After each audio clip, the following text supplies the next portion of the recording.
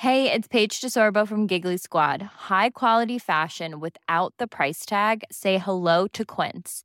I'm snagging high-end essentials like cozy cashmere sweaters, sleek leather jackets, fine jewelry, and so much more. With Quince being 50 to 80% less than similar brands.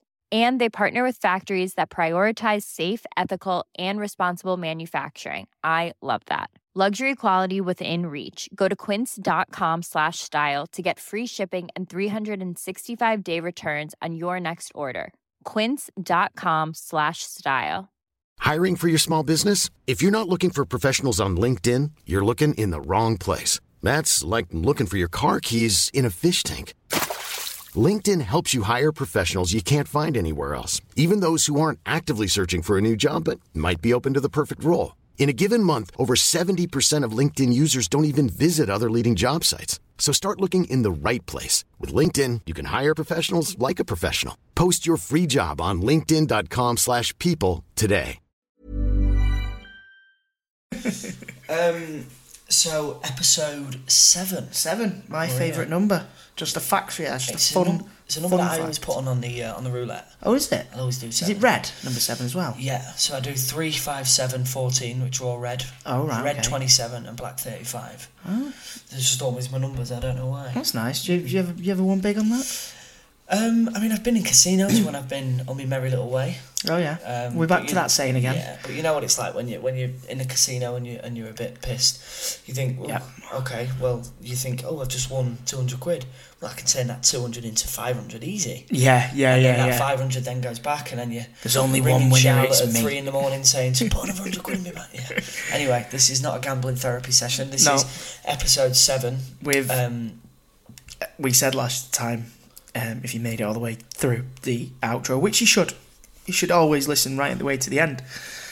A Mancunian legend, I believe, Clint Boone, you know, who very, very kindly invited us into his beautiful home. Yeah, really nice. Really nice house. Really cool stuff. He had a lot of really cool stuff. Yeah, lots of vinyls. The table that we were recording on, just before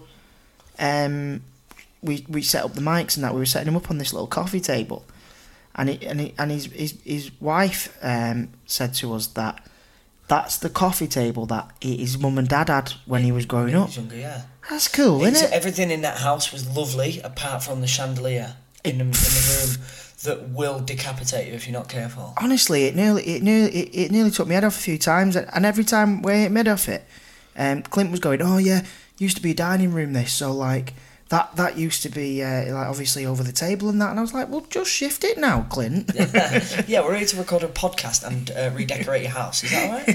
But no, I thought it was very nice of him to invite us into his home. It was, man. And his beautiful, beautiful family, and his 12 pets. 12 was it? No, I think sure there was more, wasn't there? I think 11 or 12. Was it? Yeah. I don't know why I've got 18 in my head. Maybe No, that's you've just fully wishful made thinking. that I love up. pets. Yeah, it's been a long day.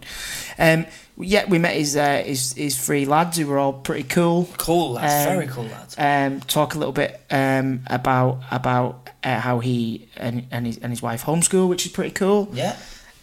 Which is just something again like we said after when we got in the car after this chat, that kind of spirals off quite a lot again, this one, doesn't it? Spirals off. Spirals off. I like what you did there. It kind of spirals off, Yeah. like a tapestry or a carpet now, and it does. Stop. But I like them when the podcasts do this, and they tend to do it a lot, and we don't always stick to the subject, but I prefer that. Yeah, and this one with Clint was genuinely a heartwarming conversation. It was. There was, I mean, Clint's subject was one that I agree with, and we touched base on with Stephen Graham in episode Yes, we did. 3. 3, yeah. And so Clint's subject was reality TV, which again is something that I relate to, and I'll say it again because I don't want to offend anybody, and it's a genuine truth. Like I've not got anything against the people. You know, I've got friends who have been through the X Factor system, and I know people from all those sorts of things. And you know, Clint didn't have a bad word to say about anybody, and he completely went into depth about why he feels that his subject was overrated, and he pulled out his book and he made notes. He had notes, didn't he? Yeah, completely didn't. I mean, me and you turned up with no notes. No. I think we. But he's an old man. He's nearly 60. He said so. All right. Maybe he needs to jot his notes down. Exactly what Tomo was just saying there. You'll notice in this conversation that although Clint brought this subject up and does feel strongly that it's very overrated, just, because he's such a lovely bloke, he still really couldn't give it a bad word, could he? No. I genuinely don't think he's got a bad word to say about anyone or anything. Yeah, exactly. That's what I mean. We've had guests on the show before. I'm sure you've heard where they get very passionate about the subject. John McClure. And hate it. Stephen, Georgia, like a few of the episodes that we've had, Tim last week, a few of the episodes that we've had, people are very passionate and whatnot, and really like, no, you know what, fuck it, I don't like that. But Clint, just, I don't think he'd have a bad word. He's just such a nice bloke. It was it was a heartwarming conversation, and again, like we said, we went off subject, and we spoke a lot about the education system, and we spoke a lot about what we feel is important for kids growing up, and he had some cool stories about him and obviously the band and that back in the day, which was great. And again, I think in this podcast, while we were recording it, we always have these as open chats. It's always me, you, and the guest, and we're chatting. I think this is probably the quietest we are. I reckon. I realised that while listening. He was a good guy to sit back and listen to. That's what I mean. He's such a storyteller, man, and obviously that comes through in the music. When we first got there, we sat when we were setting up, and he said, "Oh, normally in interviews," and I was like, I said to him, I said, "Mate, this is not an interview." I said, "Take the microphones away, put a pint of beer in front of you, and we're just chatting. That's all we're doing. We're just having a chat," which is, again, as you all know, how me and Andy came up with the idea of the podcast. And again, you guys have been complimenting us on social media, saying it's just a friendly chat, which is thank you for that as well, guys. Some of the reception's been brilliant. So I mean, this for me was up there with my favourites. I know we're very early on, and they're all been my favourites, but this was a lovely chat. 100%. I think out of the 7 chats that we've had, this is definitely up there. And notice we are making a very conscious effort to call them chats, because as Tomo just said, they are. Out of all the 7 chats that we've had, like this was one of my favourites, not just because it's Clint, and I'm a big fan of his stuff from back in the day, and the work that he continues to do on XS Manchester, and his DJ sets at South in Manchester and various other places. Kendall Calling as well, which we often frequent each year. And it was nice that he takes an interest in what we do as well. Yeah, he's a big fan of This Is England. He was asking us about Kendall Calling pre getting the mics out, wasn't it? Because I think we missed him this year because we were on before him, and I thought he was going to come straight on after us, but there was someone else after us, and then we were drunk, weren't we? So we kind of retired to the tent. I think we went to that really dingy rave tent before we went. Yes, I think we did. And then went to a silent disco. We went to a silent disco. First ever silent disco. If you've never been to Kendall Calling, guys, yeah. I mean, if there's any episode to talk about Kendall Calling, I'm sure they've got the pre-sales on now. Get there, man, if you can. They haven't said anything to us about this. This is a genuine bottom of our heart. Like me and Andy have been every year for the last couple of years, not asked for a penny for DJing. All that we ask is just for a couple of tickets for our wives and a couple of our friends, and we just have like the best weekend ever. It is so good, and hopefully we can. I know Craig Parkinson, who does the Two Shot podcast. He did one with you, didn't he? Yeah, I did a live one. Hopefully we can maybe do something. That'd be pretty cool. That'd be pretty cool. Tweet them, guys. Maybe try and get that going. Clint does take an interest in us and what we've done and stuff. Such a professional. Yeah, man, and he's so there's a really nice bit in the podcast, which we'll probably use as the clip, so you've probably seen it on Instagram, where just out of nowhere Clint just forgets the interview, gets his camera out and just starts taking a picture of Tomo, and it's because Tomo sat in front of a picture which is above Clint's The main sort of centerpiece of his room. Yeah, and it's a big picture of Tony Wilson. I think he's outside the hacienda, and it's just dead nice that he's like, bloody hell, yeah, let me get a picture of you there, mate, in front of that. Yeah, and he's such a cool dude, man. He's so cool, man. I mean, I love my dad to bits, and I wouldn't change him. But I mean, Clint Boone would be a pretty cool dad. He would be a cool dad, and then three lads, like they all look pretty cool, and you can tell just when he talks about them a bit that like he's got such pride in him, like passion. My oldest is really good. He's mint on bass, like. He puts a lot of people to shame. Yeah, in even bands all the and that, professionals, he said, didn't he? Yeah. And when he came in afterwards, we met his older one, and he did look like a proper cool kid, didn't he? Yeah, just laid back. He was like, "You alright, mate?" He was like, "Yeah, I'm alright." Yeah. But it was good. It was a good chat, and yeah, I mean, I hope I can say it like a cliche, but I just hope you enjoy it as much as we are, and like genuinely enjoying doing it. Like, and I mean, I'm loving seeing you without 15 pints of ale on board. I am loving that as well, and so is my liver. Yeah. My liver thanks you, Thomas. And it thanks everyone who listens to the podcast and continues to support me and Tomo doing stuff that doesn't involve us getting drunk. Yeah, basically, if you subscribe, share, follow, you're basically saving our lives. You basically are. Yeah. I mean, my relationship's never been stronger. Yeah, I mean, you're closing down pubs across the nation, but you know you're helping us out. Yeah, but you'll always have overrated everything. You will always have overrated everything on your Monday morning commute, or whenever you choose to listen to us during the week. And yeah, without further ado, we'll stop boring everyone and give the people what they want, which is why they've clicked on it. Yeah. Episode 7, Clint Boone. Enjoy.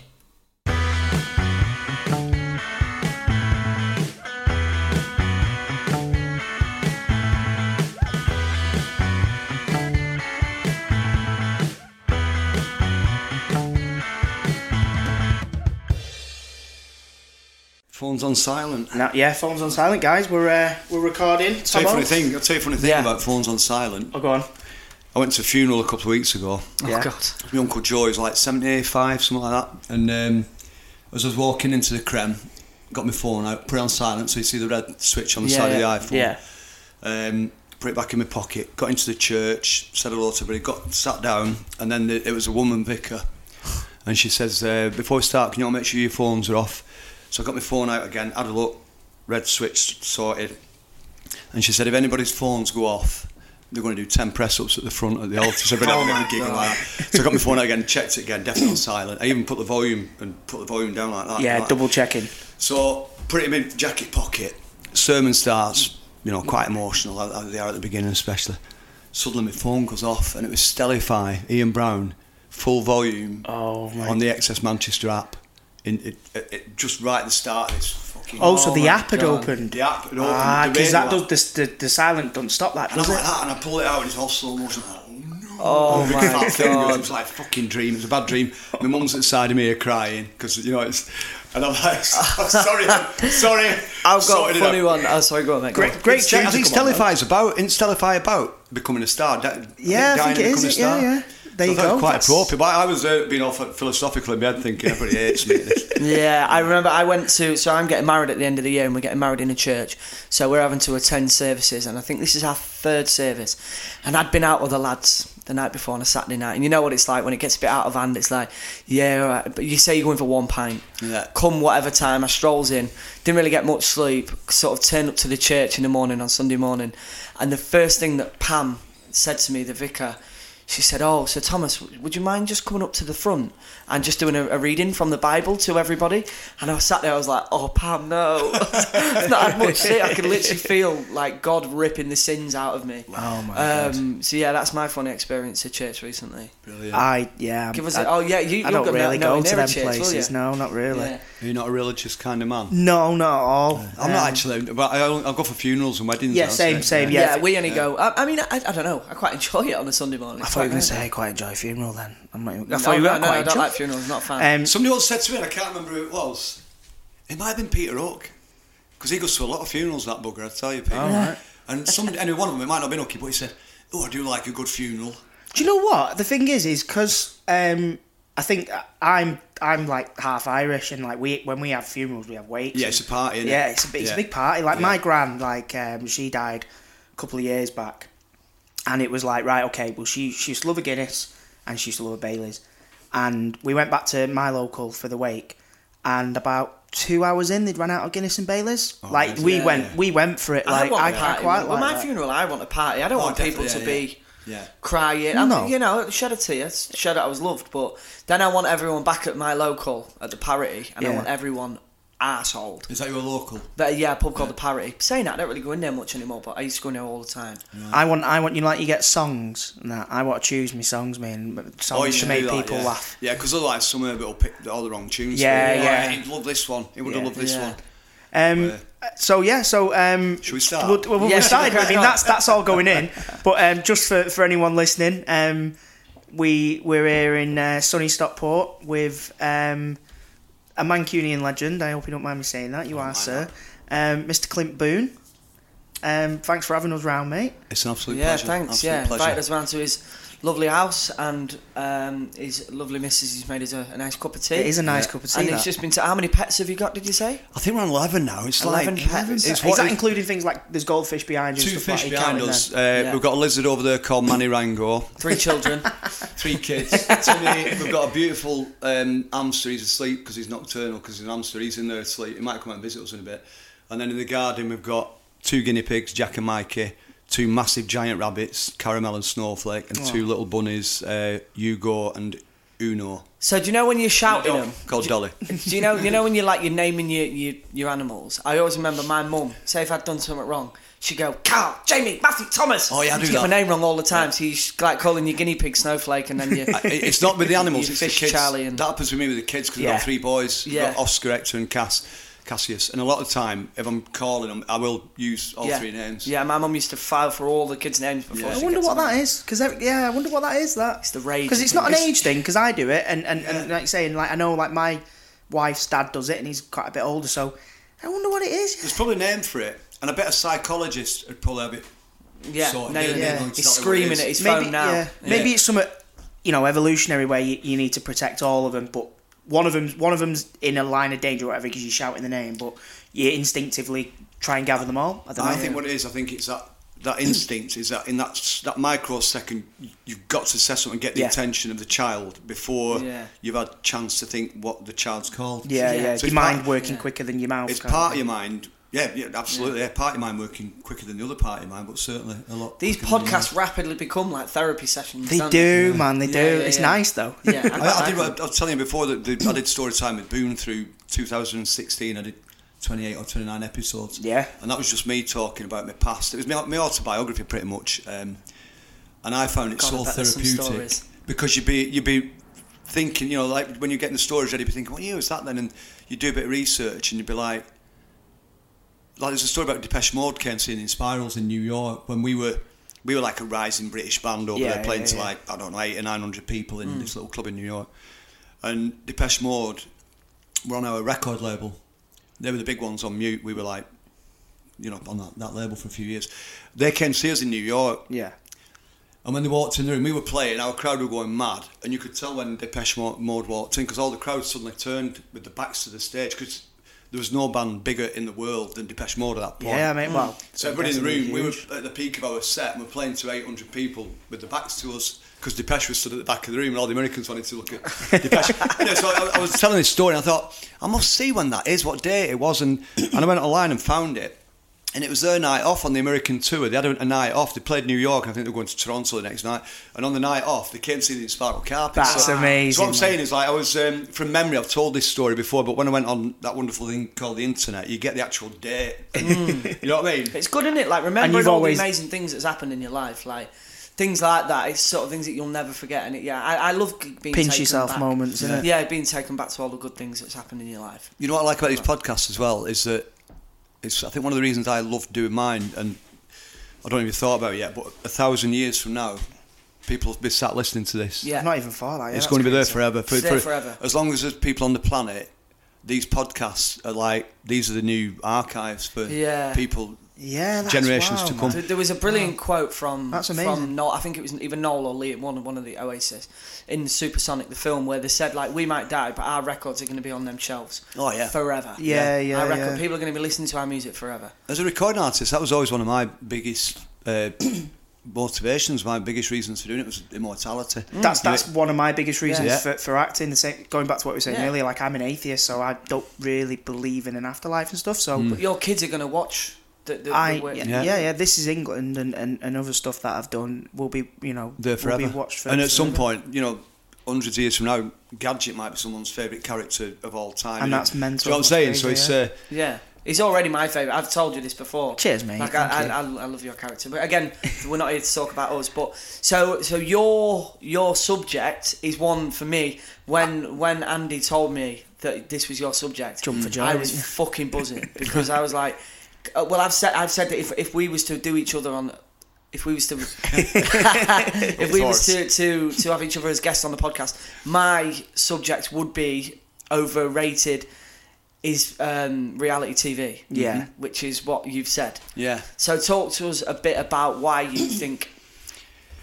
As a genre, I'm not against all of it, and some of the stuff that I absolutely don't subscribe to in terms of reality television is that massive that there's obviously a mass market for it. Huge. So I'm not going to stand here and say, like Essex is shit or whatever.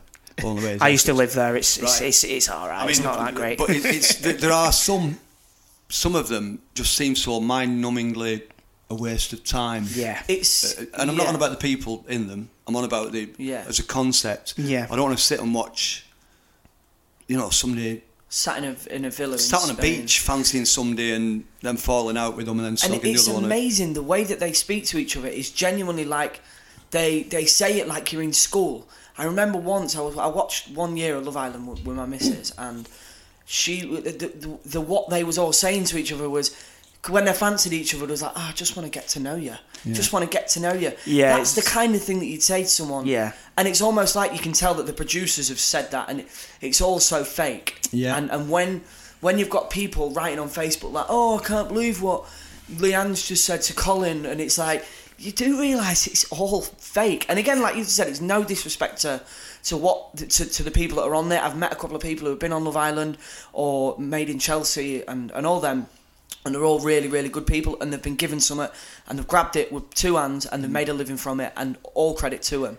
Yeah. But Yeah. just the way that it is perceived, it just frustrates me. I think my issues are, my kids, I'd encourage them as much as I could to say, rather than going down that route of being, the star of a reality TV show where you're just existing and Yeah. do the music thing, you know what I mean? Invest in something a bit more substantial. Because Yeah, to me, try it's and make like, a difference. I had this big thing, I visualise it. It probably happens every day at some point where I just see a clock going, Yeah. Of your life, Jimmy. and that's my life going past. Yeah. And whenever I've sat and that. watched any shit telly, really, not just some of these reality shows, it does feel like I'm just getting closer to death with every second of what they're doing. And one of the other issues is with something like, is it called Love Island, isn't it? Yeah. So I've never watched it. I don't really intend to watch it. No. 10 out of 10 for others doing it, enjoying it, making money, entertaining a lot of people. But you can't escape it, can you? Because when I'm reading the news headlines Everywhere, now, innit? there's people in there that are like, Love Island, such a body, this, that and the other. Yeah. And didn't want to Love Island commit suicide recently, I think? Yeah, I think it that was tragic. the 1 year that I did watch it. It was it a girl called Vicky? I'm Yeah. not too She sure. was a girl from Newcastle. Tragic, but it's And again, is that I don't know. the pressures of the show. Yeah, I don't know whether that was it or whatnot. Because I obviously remember when we Big all, Brother started, sorry I interrupted you, Yeah, but no, when you're right, Big Brother started 20 odd years ago, I remember then thinking, this is exactly the kind of thing that's going to drive people to suicide. Yeah, it's very because I don't know about you, but I imagine it's the same, and I know you. Like, I don't do what I do to be famous. I don't do what I do to be in the public eye. I was Bullshit, you love born. getting recognised. Fuck off. I was born with this. I always call it to my missus. It's like a curse. Like, I love acting, and I'm Yeah. happy when I'm being creative. And I guess it's the same for you with music. When you're making music, or you're doing your radio shows and that. it's a creative outlet, and it genuinely gives you a source of happiness. The creativity. I always say creativeness. The creativity gives you a source of happiness. Absolutely. And the fame is a byproduct of that. It's a side effect of it. Yeah, It is. Yeah. Where with these guys, it seems a lot like that. They want that byproduct, and they might be talented, and I'm sure they're talented. And you know, with things like Love Island, there are, you know, there's beautiful people who go on there who, you know, probably, you know, look after their bodies in ways I can't imagine, and things like that. That, you know, they do put a lot of time and effort, I guess, in looking a certain way and going up. But like they, to me, a lot of the time are just reaching out for that fame and that notoriety. without the journey. So you get your celebrities, whether it's a sportsman, a musician, an actor, whatever. The key word is what you just said there, celebrity. Yeah. I think there's a difference between someone being, you know, in a band or an actor. Like, we're not celebrities. I don't think we don't thrive off being a celebrity. We thrive off doing what we love doing. Do you know what I mean? And Yeah. we've sort of accidentally become well known for our Yeah, fame. exactly. Yeah, exactly. But yeah, I think because like if you walk through Manchester now, Thomas, and you get recognised for, you know, any of your parts you ever played, and you might get mobbed by 20 people that want selfies with you, and you're going to handle that in a way because it happens in your day to day these days. But if you're just 1 minute you're Mr. Nobody, you go on Big Brother, and suddenly Everyone's and on nation's talking about it. It's hard to handle overnight. And that fame is you don't just get like we could walk through Stockport or we could walk through Manchester, and people might look and you know you get that double look where they go, like we might just get that, whereas someone from Love Island, like that amount of fame, overnight it's. I mean, I've you know, when I've been out on the booze or whatever, you've been in a pub, and it can get a bit like, you know, so people are staring over, and it's like it's hard to get engaged in a conversation with someone when you know that there's people talking about you in the pub. Yeah. So imagine having everybody in that pub talking about you. Yeah. Like it can drive anyone insane. Like Clint said, like it is literally overnight as well with some of these people. Like they go. They're not very well known, a lot of them, or some of them have great, especially like if we're saying Love Island and that. They have like Instagram and followers and stuff, but they literally go from nobody knowing who they are to an island in Spain for 2 or 3 weeks, however long it's on. And as soon as they touch back down, they are like they're like rock stars overnight, aren't they, to a lot of people? Because, you know, it's that audience is huge. Like with stuff like Love Island, like as I was saying earlier on before we started recording, like I never watched it, I never bought into any of that, and my missus loves it. She loves The Only Way Is Essex, all that stuff, and that's fair enough. You know, that's her escapism. She does a job that I couldn't do, and to escape, that's what she does. That's fine. But I sat and watched a series of Love Island with her. I thought, I'll give it a go, and I fell into that trap, man. And I don't know why. You can't put into words what. But I said escape. We talked about this earlier before we put the mics on. I said is it some sort of escapism for people? It must be, right? I guess, I don't know. We've started going to the cinema down the road. We watch a lot of films at home. We have Netflix on, or Amazon Films, whatever. And we started going to the Light in Stockport, this new cinema. It's fucking brilliant.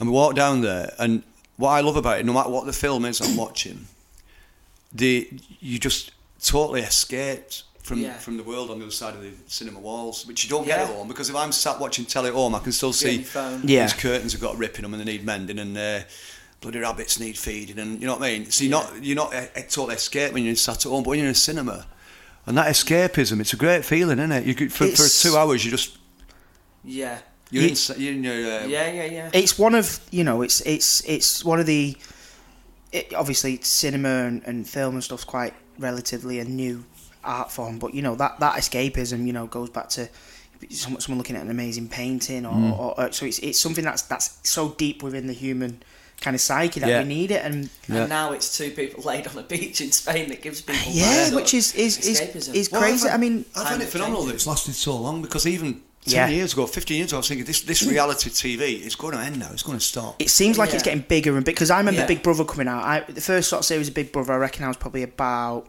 10, 11, and I remember it coming out, and I remember watching it, and I dabble in Big Brother every now and again, because I do find what I find interesting about that is I'm quite interested in like sort of like psychology and stuff like that. So I like 10, 15 strangers, however many they have in a house. How will this go on? They've never met each other. How will this go on?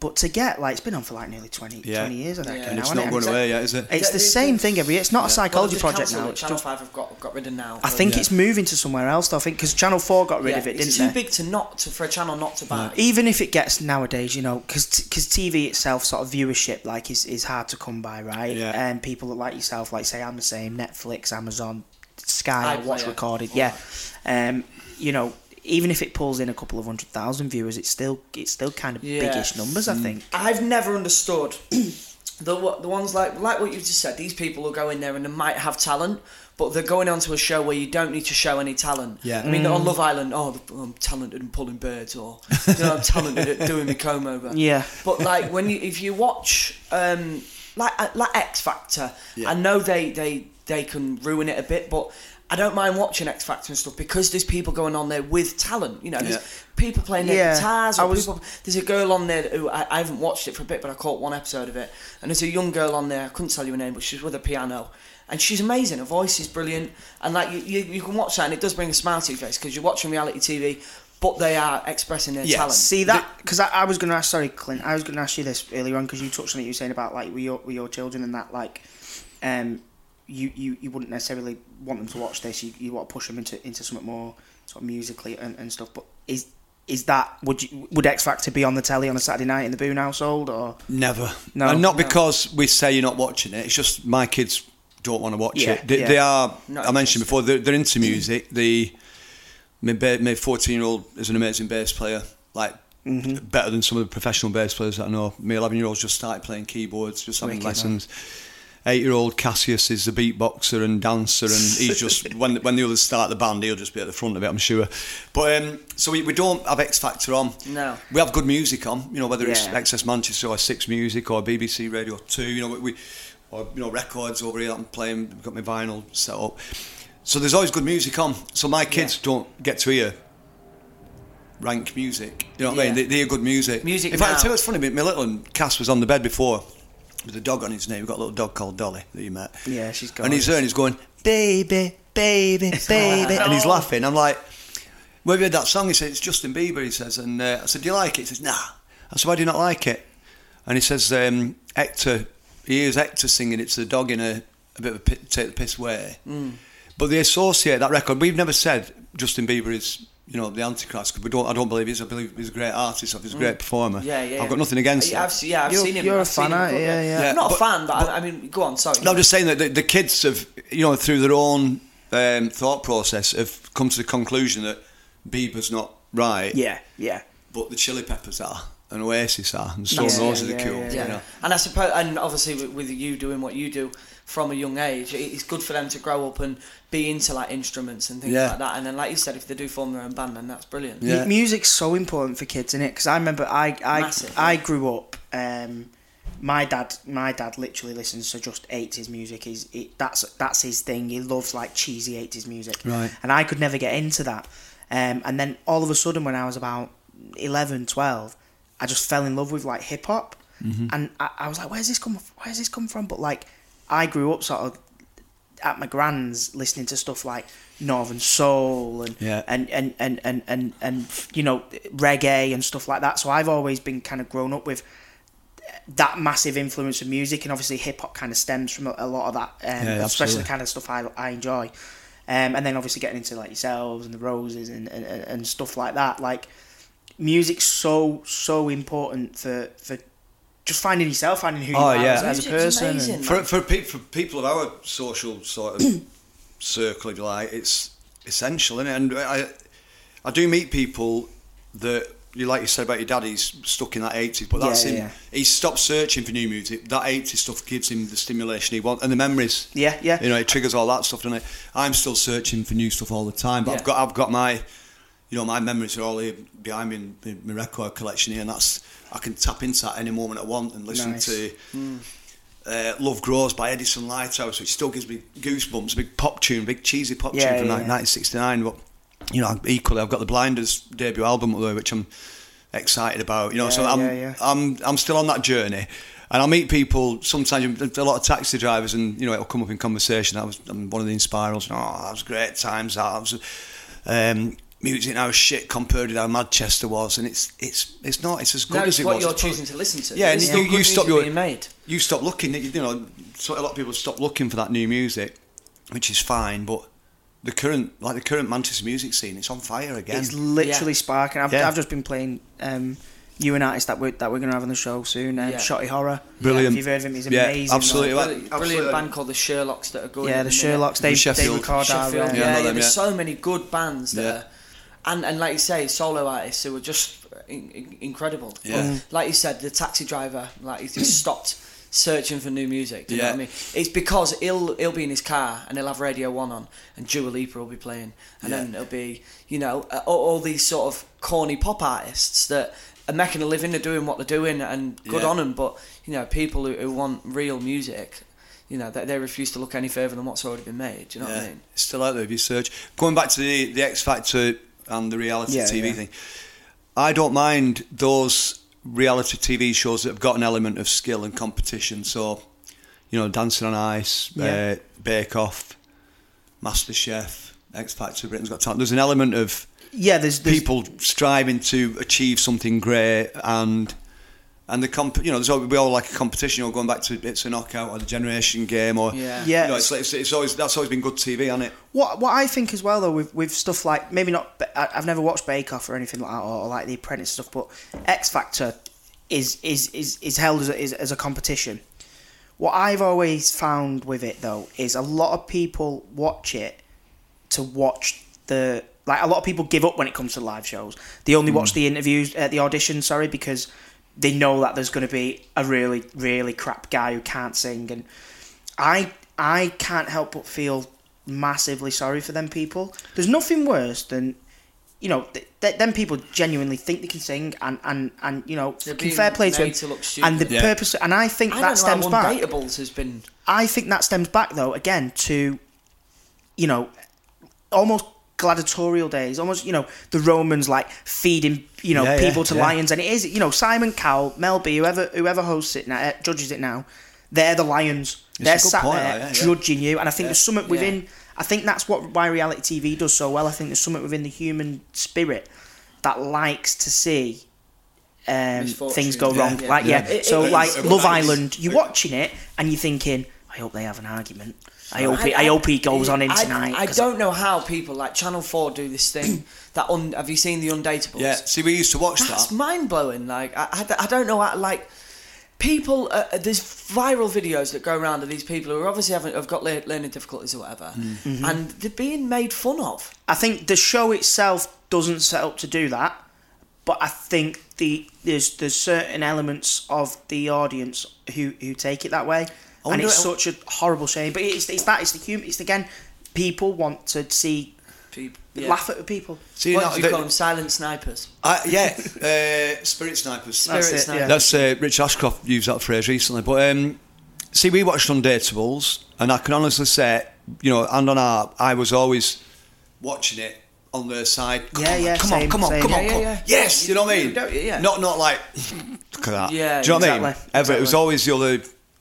And me and my wife do like a giggle. We've got a very peculiar sense of humour at times. Of course, people have, You have, especially with your partner in life like that. But watching Undateables was always, and I'd always end up fucking crying at the end with happiness or sadness one way or another. It's such a beautiful show when the audience is taking it. How I hope Channel 4? Channel 4. Have put it out there to be made. But like you say, there is them sort of spirits. You get the knobheads on Facebook who are writing comments and putting things over the top of it and making videos go viral. And it's disgusting, really, isn't it? But then again, it's people getting pleasure from other people's misfortunes. Yeah, and I like that what you said about it. It's a primal thing, and it's like people used to love going out watching somebody get hung, didn't they? Yeah, not that long ago, really. 100 years ago. Well, it's like if over the road here, if you saw a police van turn up, you'd be out your window, wouldn't you? Oh, yeah, I'd be behind curtains. Do you know what I mean? You'd be like, see what's going on there. You might love your neighbours over the road, but there's something just in you that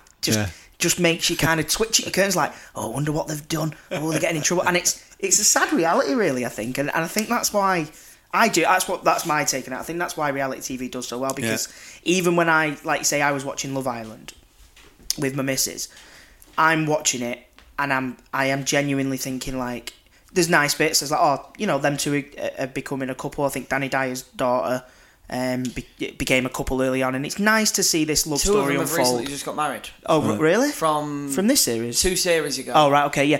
And I only know that because one of my friends is friends with him and went to the wedding. Right. So I mean, that's nice. Like, that's nice. Like, you're seeing a love story. But, like, OK Magazine are all over it. Oh, it's yeah, on the front of every magazine, and they made a TV show out of it. And, what was the famous one was from Jungle, weren't they? Peter Andre and Katie Price. Like, I remember watching that. I must have been about 12. Stream the wedding online. And like, yeah, I mean, they fell in. Like, I remember watching that, and it was like watching. It was watching love. I mean, it was the rawest form, I guess, of watching love. Shakespeare's wrote Romeo and Juliet and tried to portray that and done it well, and countless rom-coms and beautiful movies made out and stuff. But does watching it unfold in reality make it better? Obviously, since then, like you say, then they cashed in on it, kind of thing, which was and people do. Sorry, go on. There's two things. One is what the public don't always see. Yeah, of course. Is they might see the man and woman falling in love, or the kid singing a great song, but behind the scenes, what the public don't see is the hundreds of thousands of pounds that are being made exactly by people. The OK Magazine, Hello Magazine, Simon Cowell's companies. So that's probably part of what pisses me off about the whole thing. Yeah. People getting rich off other people's misfortune. Well, not even. It's like the whole essence of it, like Big Brother, for example. It's not to entertain us by watching people in a psychological experiment. It's somebody making fucking millions of pounds behind all that. It's all the business. And you don't always get to see that, do you, as the man in the street? But then again, you've made some absolutely amazing, beautiful music and songs that you say will be listened to for as long as there'll be humans. But there's somebody at that record label, again, that's not that arsed about the music, and he's probably there for the wedge. Whoever's at the top is like, probably, great band. But with a band like In Spirals, it's not the case. We are, with Mute Records, still 50-50 split, whatever. Yeah. So we're on a great deal because we were from that very indie do-it-yourself sort. Yeah. But yeah, some of the big pop acts again. I was reading today about the what they call the K-pop sensation. It's gone huge, hasn't it? K-pop. Yeah, BTS apparently. Or something, or BHS. I don't know what it's called. What's K-pop? Korean pop music. I know. Yeah, K-pop. Somebody said to me, "Have you heard of this K-pop?" Clint, and I said, "No, but have you got any?" I thought it was drugs. That's what you do with ketamine, so that sounds alright. But I was reading about these. I think it's like a 7-piece teen band. Yeah. From Korea. Yeah. And they're called BTS, BHS, I don't know, they're called something like that.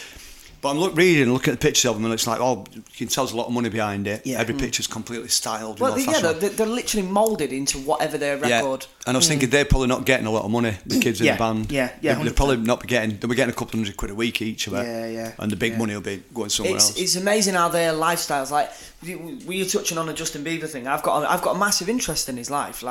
Because I've been to this. I went and I've seen all his films that have made about his life. Yeah. And I genuinely believe that his record label and Scooter Braun they got a little boy. It was 13, I think, when he released that. Did Baby he start track. on YouTube and stuff? Yeah, so basically, don't want to make the podcast about Bieber, but he basically did a video. Again. His mum put it online. Scooter Braun had seen it, went over and said, "Right, come over to America and do this thing with." Who was it? Usher or something like that. Yeah, it was. Yeah. Did a couple of tracks, and then they released Baby. And overnight, when he signed that contract, that was his soul. Yeah. His whole life just became about what his fans wanted him to be, and about what Scooter Braun and Usher wanted him to be. And now, let me just interrupt. I've just got an Amazon at the door. I'll be right with you. No worries. That's not a euphemism. It's all right. We'll stop there and we'll pick up in a.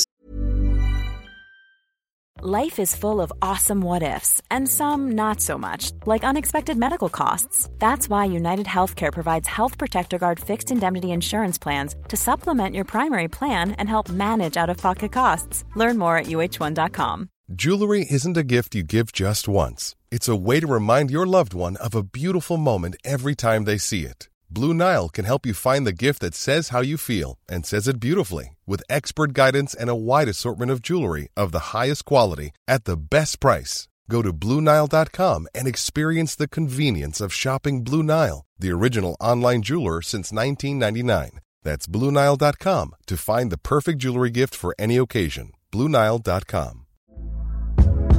Hey there, it's Michelle Norris. I'm host of a podcast called Your Mama's Kitchen. When I travel, I'm usually looking for a way to find a taste of home when I'm not at home. And one of the things I love to do when I am at home is entertain. And Airbnb allows me to do that. When I was in California recently, I rented a house that had a great kitchen. And when we were sitting around the table, we're all thinking, we're in someone else's house. Someone could be in all of our homes as well. If you have a home, but you're not always at home, you have an Airbnb. Your home might be worth more than you think.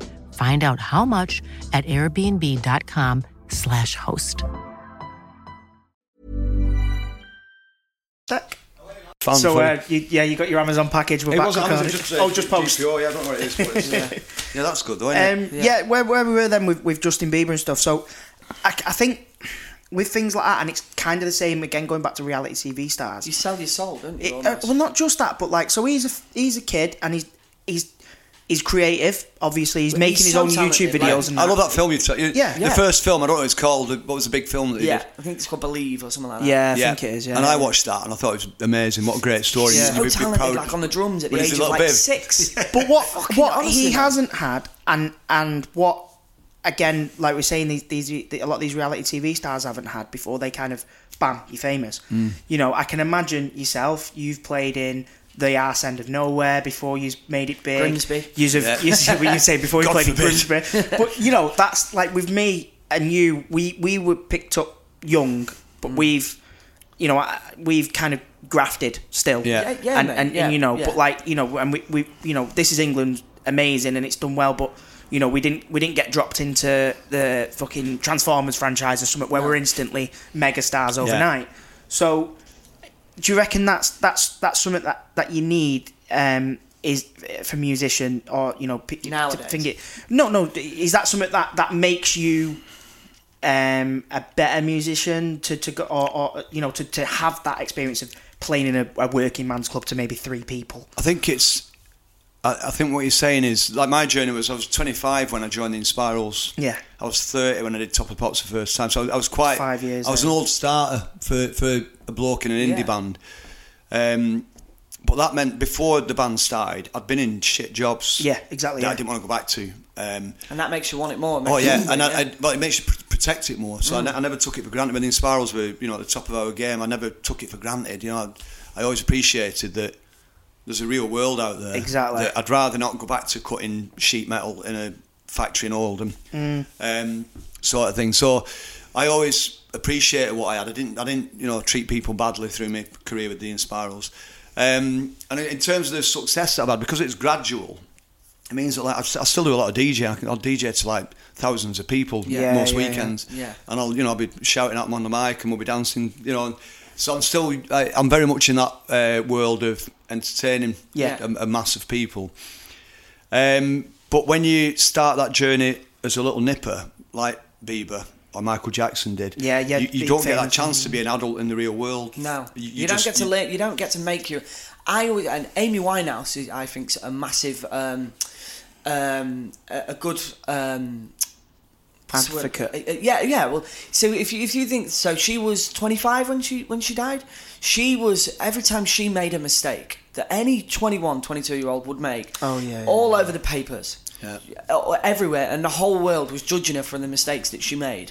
Whereas if you can't make these mistakes and do the things that every 20-year-old should do, without the whole world judging you, do you know what I mean? Like, you can't learn. You can't learn because you've got the pressure of the whole world on your shoulders, and I think it's wrong that. And it's getting more so now as well, isn't it? It's getting harder and social harder, media, I guess. Like, if someone's, I think one of the One Direction lads was having a spliff in Amsterdam or something like that, where it was completely legal, and the whole world blew up because of it, and it's like crazy, isn't it? 19-year-old lad, if he wants to have a spliff, let him have a fucking spliff. Imagine that back in your day, in the Manchester scene. I'm just so grateful. Imagine you lot if Snapchat was a thing. Oh, it would have changed everything. Yeah, because we're almost invisible in some ways. When we were out of the country back then, you know, I'm talking early 90s, and we'd be touring the world.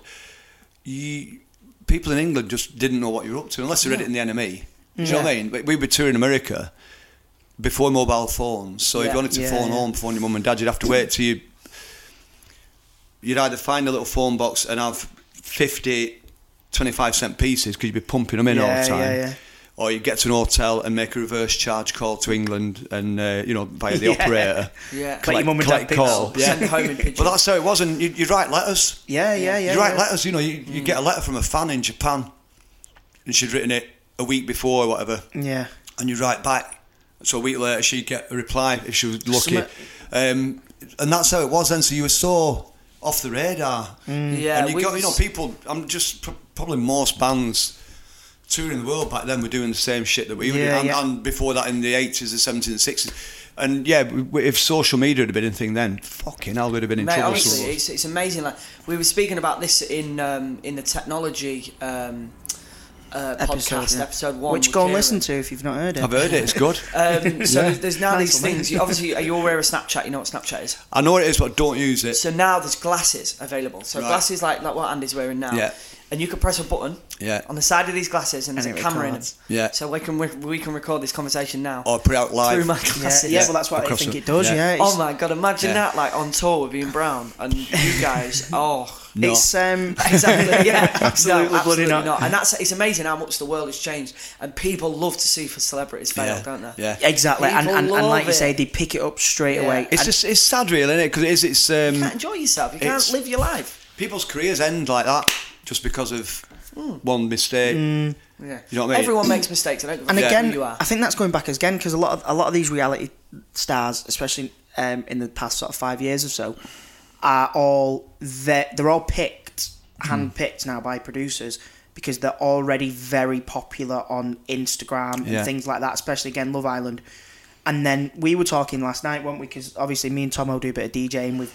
We've sort of come on, done bits with yourself and that, and we do that because we've found another creative outlet that we love, and it's nice, and it's an excuse to see each other. But we've been asked a few times to go and do what they call... Why don't you just get married? Yeah, exactly. Yeah. We should, shouldn't we? Should divorce. That's what we're getting at, we're not allowed to do it in churches yet, though. Yeah. So we're waiting for that. Well, I wouldn't anyway. But, we've been asked a few times to do, like, PAs, where if listeners don't know, you basically turn up to a Personal club, appearance. you get paid... Sometimes obscene amounts of money for what you do. Well, all the time obscene amounts of money for what you do when you go into a club. And... We've always been like, no. But a lot of these people, again, come out of Love Island stuff, and then that's how they earn their living for the rest of until they fade. Gaz from Geordie Shore drives around in a fucking Ferrari. Let's see. And he's bought his wife a Range Rover Sport for Christmas. Wow. And his house is ridiculous. And it's like... all PAs and stuff like that. He'd probably doing, 3 or 4 PAs a night, earning 2-3 grand for a couple of hours, and he's earning 2 or 3 of them, so he's earning probably 6-7 grand a night. Unbelievable. Now people have been clever with that. Like he's got his money and he hasn't wasted it all and spunked it all at the wall. He's put it into a business. He's got a clothing line. He's got a clothing line now, and now he's not in Geordie Shore anymore. He doesn't do his PAs, but he's earning money other ways, and he's done the right thing. It turned into something good, yeah. It's turned into something good, and it's was it The Only Way Is Essex when that first came on? I don't know if it's the same anymore, but I'm sure they only used to get they just got a day rate of 50 quid a day to film. Wow. But they're earning 5 grand a night from the PAs. Exactly. Right, okay. Exactly. Yeah. But it's amazing how people will pay money to go to a club just to catch a glimpse of them. Like what you do and what we do. We'll go to a club and we'll DJ. So we're playing the tunes that we love and we're playing the tunes that everyone else loves, and we'll grab the bottle of vodka, we'll go in the crowd and we'll get pissed with everyone. Whereas I can't understand the people who will go to a nightclub. I was saying to Andy that I got mistakenly roped into one of them. I thought it was a DJ night in Hull. And it turned out, and I went into the DJ box, and the resident DJ was like, I don't know what you're on about, I'm DJing all night. And then the club owner, came up to me and said, oh no, you're just going to stand in front of that backdrop all night. And there's going to be a formal, people are going to form an orderly queue, single file, to have a photo with you. And I did the first couple, and I grabbed my bottle of vodka and bullshit, mate. I'm going out there with my bottle of vodka, and I'm off to fucking get pissed with everyone. I'm not letting people queue up for a photo. No, fuck that. Do you know what I mean? It's just a bit, for me, it's a bit almost degrading. Like, yeah. I enjoy going out and DJing. Like I say, I remember one of the first ones that me and you did, and someone tweeted me saying, loved watching you pretend to DJ tonight, mate. And I was like, no, I was. Spirit Sniper. Yeah. No, but I think this guy had seen so many of these, like, PAs and stuff in his time, and because a lot of them do. I can't remember who said it to me now, but when I started doing the DJing, someone was like, another actor friend was like, "Oh, I've just got a CD. I go in, I put it on, and I just look like I'm doing it." And I'm like, "Whoa, no! Like this is a chance for me to learn a new craft." And I'm going to take that on with everything. And me and you did. We proper, we started. We couldn't do anything, but for me, it's so alien again to just turn up to a club and that. And it's I love the DJing because you're doing something, and there's something special about music that I when you was a kid, maybe a bit before your time, no offense, but when we was a kid, you'd get the speaker. You'd be sat around at a party, and the speaker would come to you, and you get to plug it into your phone, and you get to put one song on, and it's like, right, here's my time, I can put and you put a track on, and everyone's like, whoa, what a tune! Like, that when you do that in a DJ, or like when you do it at a house party tent at Kendal Calling, and you've got 2,000 people buzzing off your music, you're like, there's no better feeling than that. It's a great feeling. I mean, it's probably, people said to me, do you not miss being out with the Inspirals? Because the Inspirals is completely not happening at the moment. Obviously we lost our drummer Craig a couple of years ago, but people said, do you miss it, that buzz? And I don't miss it because I still get it from DJing, from being on the radio every day, because a lot of being in a pop group, when you're established and up there and successful, you're getting your ego stroked all the time. Of course. And that's probably part of why I wanted to do it in the first place as a kid, you know what I mean? But being on the radio 5-6 days a week gives me some of that buzz. DJing 4 or 5 times a week to a lot of people gives me a lot of that buzz. Is that how often you're DJing, 4 or 5 times a week? Some weeks I'll do 4 or 5 sets. So I've got a set tomorrow night. I've got 2 sets on Saturday night this week, 2 different gigs. Some weeks I've got 5-6 events as well as being on the radio 6 days a week and homeschooling kids and all this business and feeding all my animals.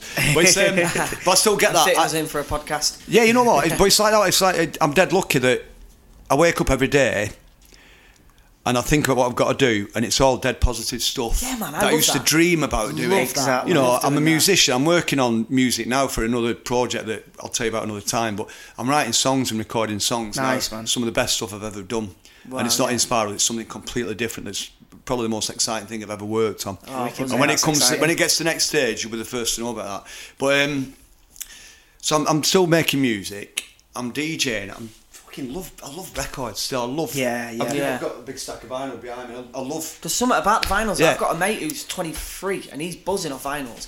Like, they was having a big revival at the minute, aren't they? Yeah, it's massive, bigger than ever now. Was it Tesco started selling them again? A lot of supermarkets selling them. A lot of places selling vinyl again now. What do you think about that? Like supermarkets jumping on selling them and stuff? Because it's all money in it. That's why they're doing it. You know what? I'm one of these. I'm quite a positive person about. I always find positives in whatever it is. Yeah. So there is an argument that Tesco selling vinyl is going to hurt the little record shops, but I like it that some little kid will be like, "Mum, what's this? What's this big fucking picture here with something inside it?" And you open it up and it's just this beautiful artwork, and it's just that it'll be a lot of kids' first introduction to vinyl will be in Morrison's or Tesco's. Yeah, and then I reckon, and they're selling like Ed Sheeran, Divide. Yeah, exactly. And then they're not selling Inspirals, or they're not selling Ian Brown, or it's all the sort of mainstream music that's on the radio that they're just banging onto a vinyl. These supermarkets. Yeah, that's what I mean. So then I guess they'll then go to the smaller. Start digging deeper, don't you? Going looking further afield for it. That's what I hope is going to happen as a result of Tesco selling vinyl. And I do occasionally, I'll be walking through them and think, fucking Rumours, 14 quid, I'm having that. Even though I've already got it. But so it's, I love going to Piccadilly Records. That's my it's great record shop of choice. Partly I know the staff, I know Andy McQueen, who's worked in there for like 30 years, I know Laura. These are people that are friends that I've made over the years, and they're just selling every record that I need to get hold of. And I go in a lot of junk shops as well, like second-hand shops. And is that the one that we was? It's the one where we did a shoot with Scott's. Quality. We popped in Piccadilly. Right, okay. Yeah, quality record shop. It's worth mentioning when we talk about the reality TV, which is why we originally started. That school in Salford that's been on, is it called the Educating Greater Manchester? Yeah, there's been a few series of that. A couple of series of it, but it's ended up a bit weird now, hasn't it? Because I when I did see it, when it was happening a couple of years ago, I thought, it can't be right that putting cameras into a school it's only going to unbalance everything. in that the kids are aware of those cameras, even though it's like fly on the wall. Yeah, big it's fucking not, cameras are there, so the kids are aware of it. Boom operators stood there. Yeah, they're going to start acting different. The teachers are suddenly going to start coming out a little bit and do a little song and dance for the kids. Aren't I a great teacher? So I'm not saying that's well, but maybe it is wrong in a school environment. I think so, yeah. And it's proven that that's what's happened, isn't it? Because it's all gone a bit tits up, I think. Yeah, I mean, I'm not going to get too involved in the details here, but it's been. I think the head teacher's been suspended because there's some discrepancy in the administration side of things. But it's like, how much did the TV involvement destabilise that school's kids are so sensitive, aren't they? Which is why I think even with school, we did a podcast this morning, and when we'd stopped recording, we got chatting about education and how he said that he thought education was overrated in the terms that you can learn. I mean, I think in year 10 or year 11, they should be teaching you how to do like tax returns, and they should be teaching you important lifestyle things, not. Sometimes there's a lot of bullshit that they teach you in school that you don't necessarily need to know. Do you know what I mean? Well, we homeschool. I mentioned it to you before that we've been homeschooling our boys now for 5 or 6 years. So bearing in mind they're 8, 11, 14. The 8-year-old's never been to school. He was born upstairs in our bedroom. Oh, nice. In water, independent midwife. And he's Cassius, on that you met with the long blonde hair. He's the sunshine. On a pair of skinny legs, he's just, you know what I mean. He's like a sunshine child. He's untouched by the system. He's completely untouched by society. He's just we are raising him the way that we think a child should be raised. The older two were in school, and we took them out. And it's not us kicking against the system. It's just that we'd always liked the idea of homeschooling. And we'd never really had the opportunity for one reason or another. It never really the ley lines weren't right. And then about 5 or 6 years ago. A couple of things happened that made us say, right, now's the time to homeschool. We lost a baby, which was quite public at the time, and she was born a month early. She was born 3 months early. She lived for 1 month. And once we got over the immediate trauma of that, which was like a year and a half, maybe 2 years later, when we came out of that combined with the fact that my job was steady again, and we earn enough money where my wife doesn't need to work. And we're just in a position where we just thought, let's try this homeschooling thing. When you've lost a child, you just want to be with your children. I was just every fucking minute, So that was the main reason to me why we decided now is the time to try homeschooling. And we're fortunate that the UK is quite liberally minded about homeschooling at the moment. That's really good because there is, there's a lot of stuff always in the press about taking kids out on holidays. And stuff, so it's nice to know that. It was easy once we decided we wanted to do it. We got good support from the school that the kids were at. And from Stockport Council, there's a good support group around here. There's one guy who's based at Stockport Council who is there to facilitate the home ed community with whatever information they might need.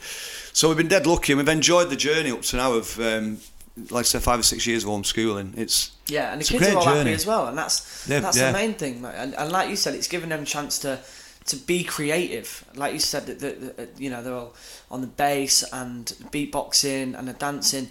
I think school can sometimes get in the way if you're creative, especially if you've got something so young. I mean, I was 13 when I first started doing what I do, and not that it got in the way, but it did sort of become an issue that if I wanted to be, I won an award in New York, like we were saying, and I wasn't allowed to go to meet De Niro for him to hand me this award because I had a little exam, and it's like.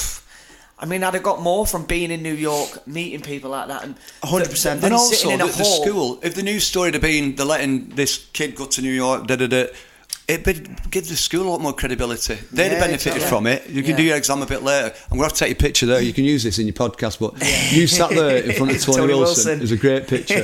He's so nice. Get Andy here in front of the lizards. So you can use them. I'll send them both to you. But they're brilliant. I didn't even clock there. I've got Tony on the wall. Yeah, big Tony there. He's the omnipresent Tony Wilson. Nice, man. That's beautiful. Big part of this story.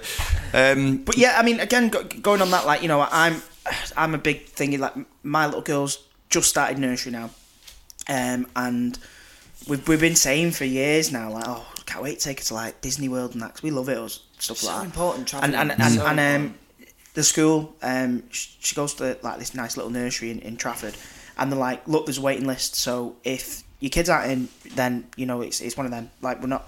you know, they'll offer up spaces and stuff. So it's quite threatening. It's like, oh well, I want to take my kid to Disney World, man. She's 4. I want to see Elsa and Anna and a little face light up, and I want to take her travelling. Yeah, I do. I think travel broadens the mind, and especially at a young age, like I want her to see the world and different to cultures. do that for in a 6-week period in the summer where prices skyrocket. It's just so hard, and unachievable for a lot of people, and it's a shame. Like, well, what you're doing, mate, is amazing. Like, you know, for me, it started with because I was brought up very working class family. We had a corner shop. I was born in 1959. Went to grammar school. You was born? Yeah, so I'll be 60 next year. So from 1970 to 75, I was in an all boys grammar school because I did really well in my 11 plus sort of thing.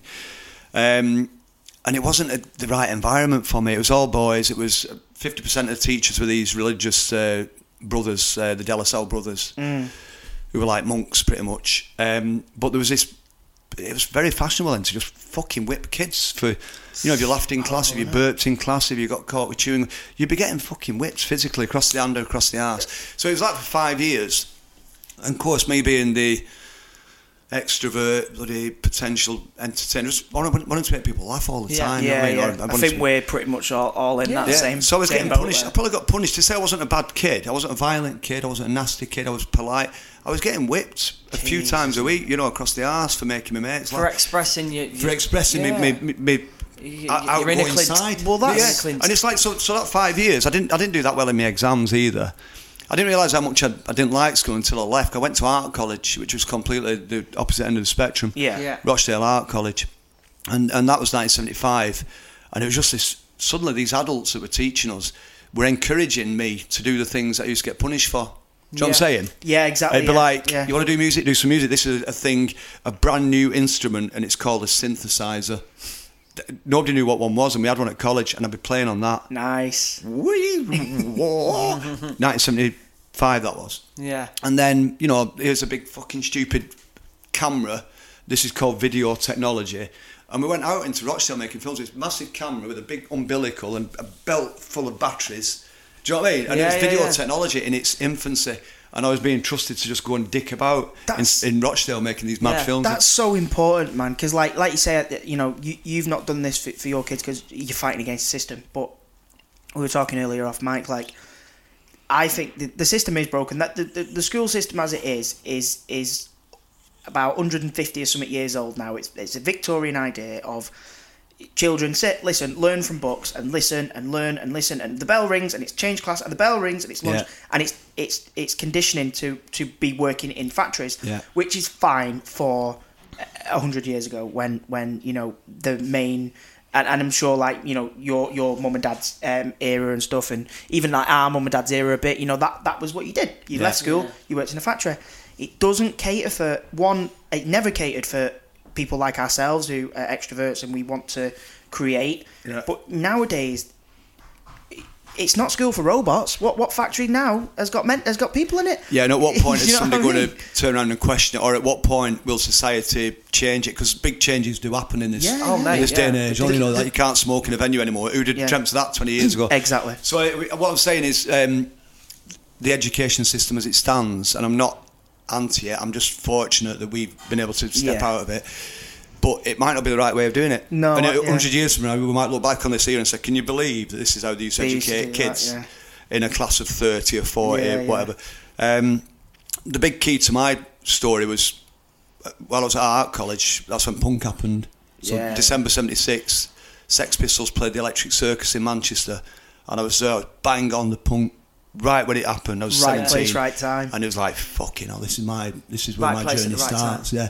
And that moment, and I always say this, I say it on a weekly basis to people, the repercussions of that, the shockwaves, if you like, of that moment is this, you know, it's me sat here now doing this because I followed my dream after art college. With two other lads who've done the same thing. Absolutely, you know, and I'm privileged that you're here with me, you know, kindred spirits. My kids are out there where millions of other kids are in school. They're out there doing their thing, whether it's golf, photography, bass guitar, drawing pictures, raising animals. I was just going to say, feeding all the pets. It's like that's Cassius. He's the one that wants all the pets. He's the one. He's the one that wants all these rabbits and guinea pigs and all this.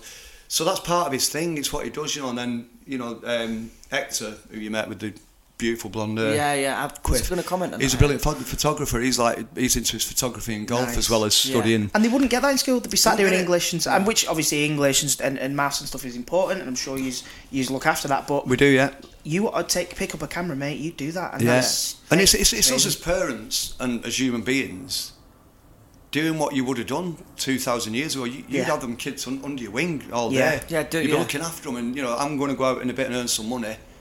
In the meantime, my wife's going to be with them and nurture them more, and then I'll come back with the money, and we'll have some great times over the weekend. And so it's quite a primal thing, really. It's like, why should I just fire them off into the system for 6 or 7 hours a day? You need to find what your kids are good at. I know we're running out of time, but you need to find what your kids are good at, and when you find what they're good at, just let them just do it as much as they possibly want to do it. Like, 100%. Imagine if Lionel Messi. Imagine if his parents turned around and said, "Oh no, you're not have to play. You're not going to have to play football because you've got to go to school. Get a proper job. Get a proper job." I've heard that a few times. My dad used to say that to me. My dad used to say. I say it to my little brother who's 4. Yeah. He's like, he'll watch his films, and I go, "Do you know when you watch your films? Like, do you understand what I do as a job?" He just goes, "Why don't you get a proper job?" But you need to find something you're good at from a young age, and your parents should be there to encourage it, not necessarily at school learning things that you don't need to be learning. My dad used to always say that. When are you going to get a proper job?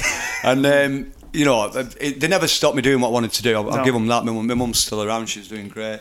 But they always, when I got into music, they didn't try and stop me doing it. And that's amazing. At the time, they didn't, because we won't be sat here with you. Yeah, talking. The thing is that they never saw me do when we were doing the pubs in Oldham and then small clubs in Manchester.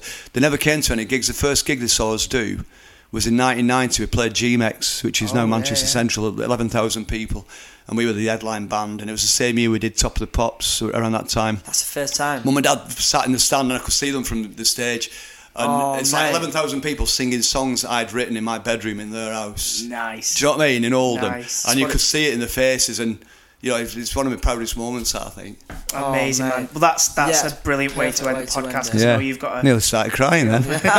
Mate, Clint, thank you very much. Absolute pleasure. We can do it again whenever you want. Amazing, thank you. Yeah, nice one, mate. Brilliant.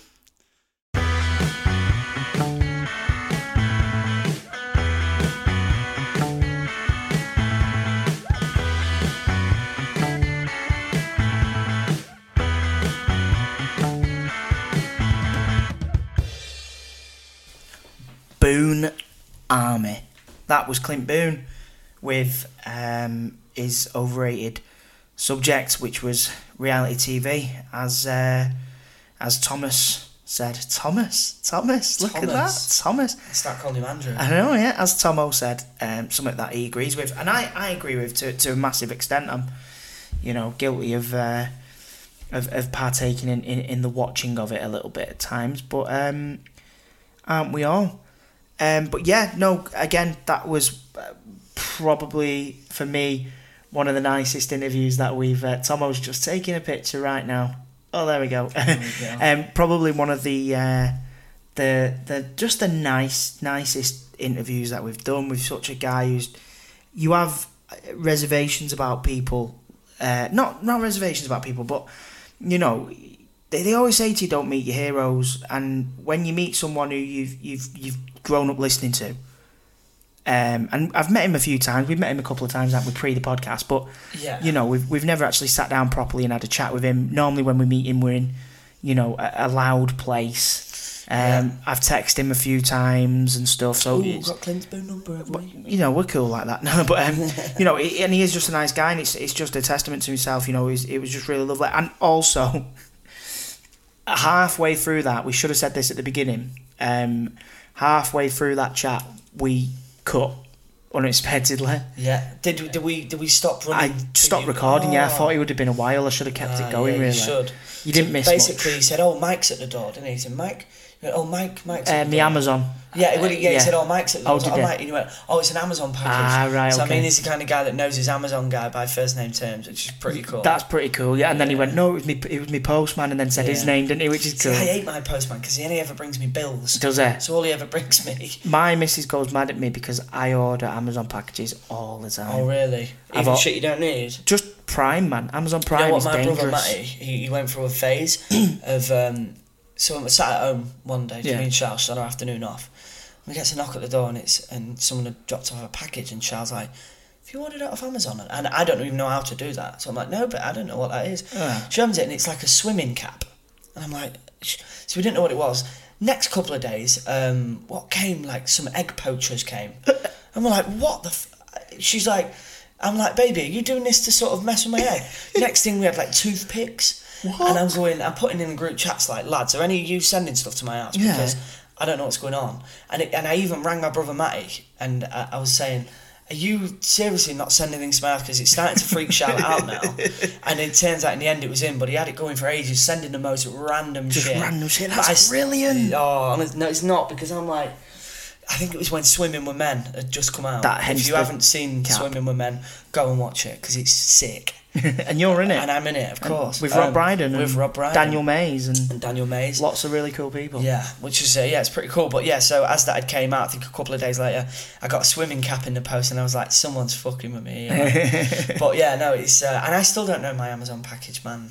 You don't know his name. Not like Clint. Not like Clint. But yeah, so sorry about that, guys. We should have pre-warned you about that. The interview did cut off there. You're not hearing things. Your phone or your laptop or whatever you listen to isn't broken. It was just me pressing stop because Clint went. But when you're Clint Boone, you can do what you want. You can pretty much to a certain extent do as you want. Yeah, of course. But no, again, another one down. This is episode 7 now. 7 weeks of the podcast, and I'm still fucking loving it, man. Yeah, man. And we've literally just in between these just received a text from a guest who we really want on. He's been filming out in South Africa for a long time. Yeah, he's a friend of ours as well. A very good friend of ours, and he's text saying that he'd love to come on. He's busy now until the new year, so that'll be next year. But also, man, I mean, some of them guests that we've got, like, Twitter is amazing. Twitter is amazing. Like, honestly, like one of the best things for me, T, is like, we do what we do and you kind of forget that other people that you like Clint. Yeah. You forget that people that you like watch telly and maybe have seen the film and the TV things that you were in. Well, we've just on Twitter just a minute ago. I retweeted something just now. Yeah. And Jonah Hill, who you'll know from Superbad. You won't know Jonah Hill. You know Jonah Hill from Wolf of Wall Street. He's tweeted a video about Shane Meadows' work and said about the young kid in This Is England, and it's just like, that is mind-blowing. So if you are listening, Jonah, come on the podcast, mate. It makes sense. We would love you on the podcast, Jonah Hill. Yeah. I mean, but you forget that these people watch stuff. So like when we reached out to people on Twitter and asked them if they'd like to come on the show, we've had such a nice overwhelming response of we're big fans, we love it, and that's not blowing our trumpet there, and I don't want that to sound like we are, but to hear that off people that you like, and a lot of these people are going to be coming on, and we know that they're going to be people that you, the listener, are going to want to hear, because like the one who the comedian, like from we can't say who. Go on. The one who we're going to go down and do soon, the comedian. Oh, yeah. So that is like, for me, I am going to be there doing that, like, losing my shit. Yeah, 100%. Losing my shit. 100%. Grew up with him, and it's like, not grew up with him, but watching his stuff, quoting it pretty much every day of my life for like 10 years. Yeah. So that's going to be sick. It's going to be great. And and you guys are going to love it. And again, thank you for coming on this journey with us. Thank you for following us. Thank you for... Last week we said, tell someone in your office or your workplace about us. This week you've got a new mission. Who should they tell? You do one. Who should they tell this week? I think you should tell every single Greggs worker in your local vicinity. Go into Greggs and say, do you listen to podcasts? And if they say no, slap them with a baguette and say, listen to Overrated Everything. Otherwise, I'm going to start going to Couplands. Oh, yeah. And I don't want that. You do not want that. Or Pound Bakery. I'd never heard of that. You never heard of Pound Bakery? No. Yeah, it's like another Greggs thing. A Pound Bakery? Pound Bakery. Is everything a pound? Yeah. I don't like it's not as nice as Greggs. This podcast is not sponsored by Greggs. No, yeah. You pissed me off for that. Pound Bakery. Pound Bakery, yeah, it's not great. But no, honestly, do that. Go into Greggs. Go into Greggs or... and if you video it, we will... And send it. we will do something very special for you. We will. I don't know what that is, but Tom has looked at me really strangely as he says that, so please do it because I want to find out. Looked at you with my good eye. Continue to support us, guys. Ooh, whistling there, sorry. Yeah. Sorry. Hey, Chris! Continue to support us because literally me and Tomo now, right, we've had a mad day. Yeah, man, what we've been doing now, we've been on it for 12 hours. 12, 13 hours. Talking to each other. And honestly, there was a bit of today where we've had a big lull, but dig deep. I can't wait to do the next one already. Brush your shoulders off and you go again. It's almost like that time Tomo played someone in World War One. Like, do you know what I mean? That's what you're doing, aren't you, Tomo? You're digging deep, like digging deep, mate. Yeah. No, but honestly, guys, seriously, again, thank you from the bottom of our hearts. The numbers are speaking for themselves, man. People are enjoying this, and we're glad you are because you've got to keep listening. Now we've spent loads of money on equipment. And that, yeah, please keep listening. I mean, my wife to be is fuming. Yeah. What? You going to Manchester again? Yeah, it's 50 quid every time you go there in fuel. You know that. I had to not feed my child this week just to bring you this podcast, so it's worth you, sharing. And I didn't. That was a lie. That was a complete lie. But thank you, guys. Episode number 8 is coming next week. Love you, T. Yeah, you too, bro. Long may it rain. Right, and we love you guys. Thank you. Peace. Sorry, you want to do this, don't you? Tomo likes pressing the buttons. So I'm going to I like to feel important. Right, go on then. No.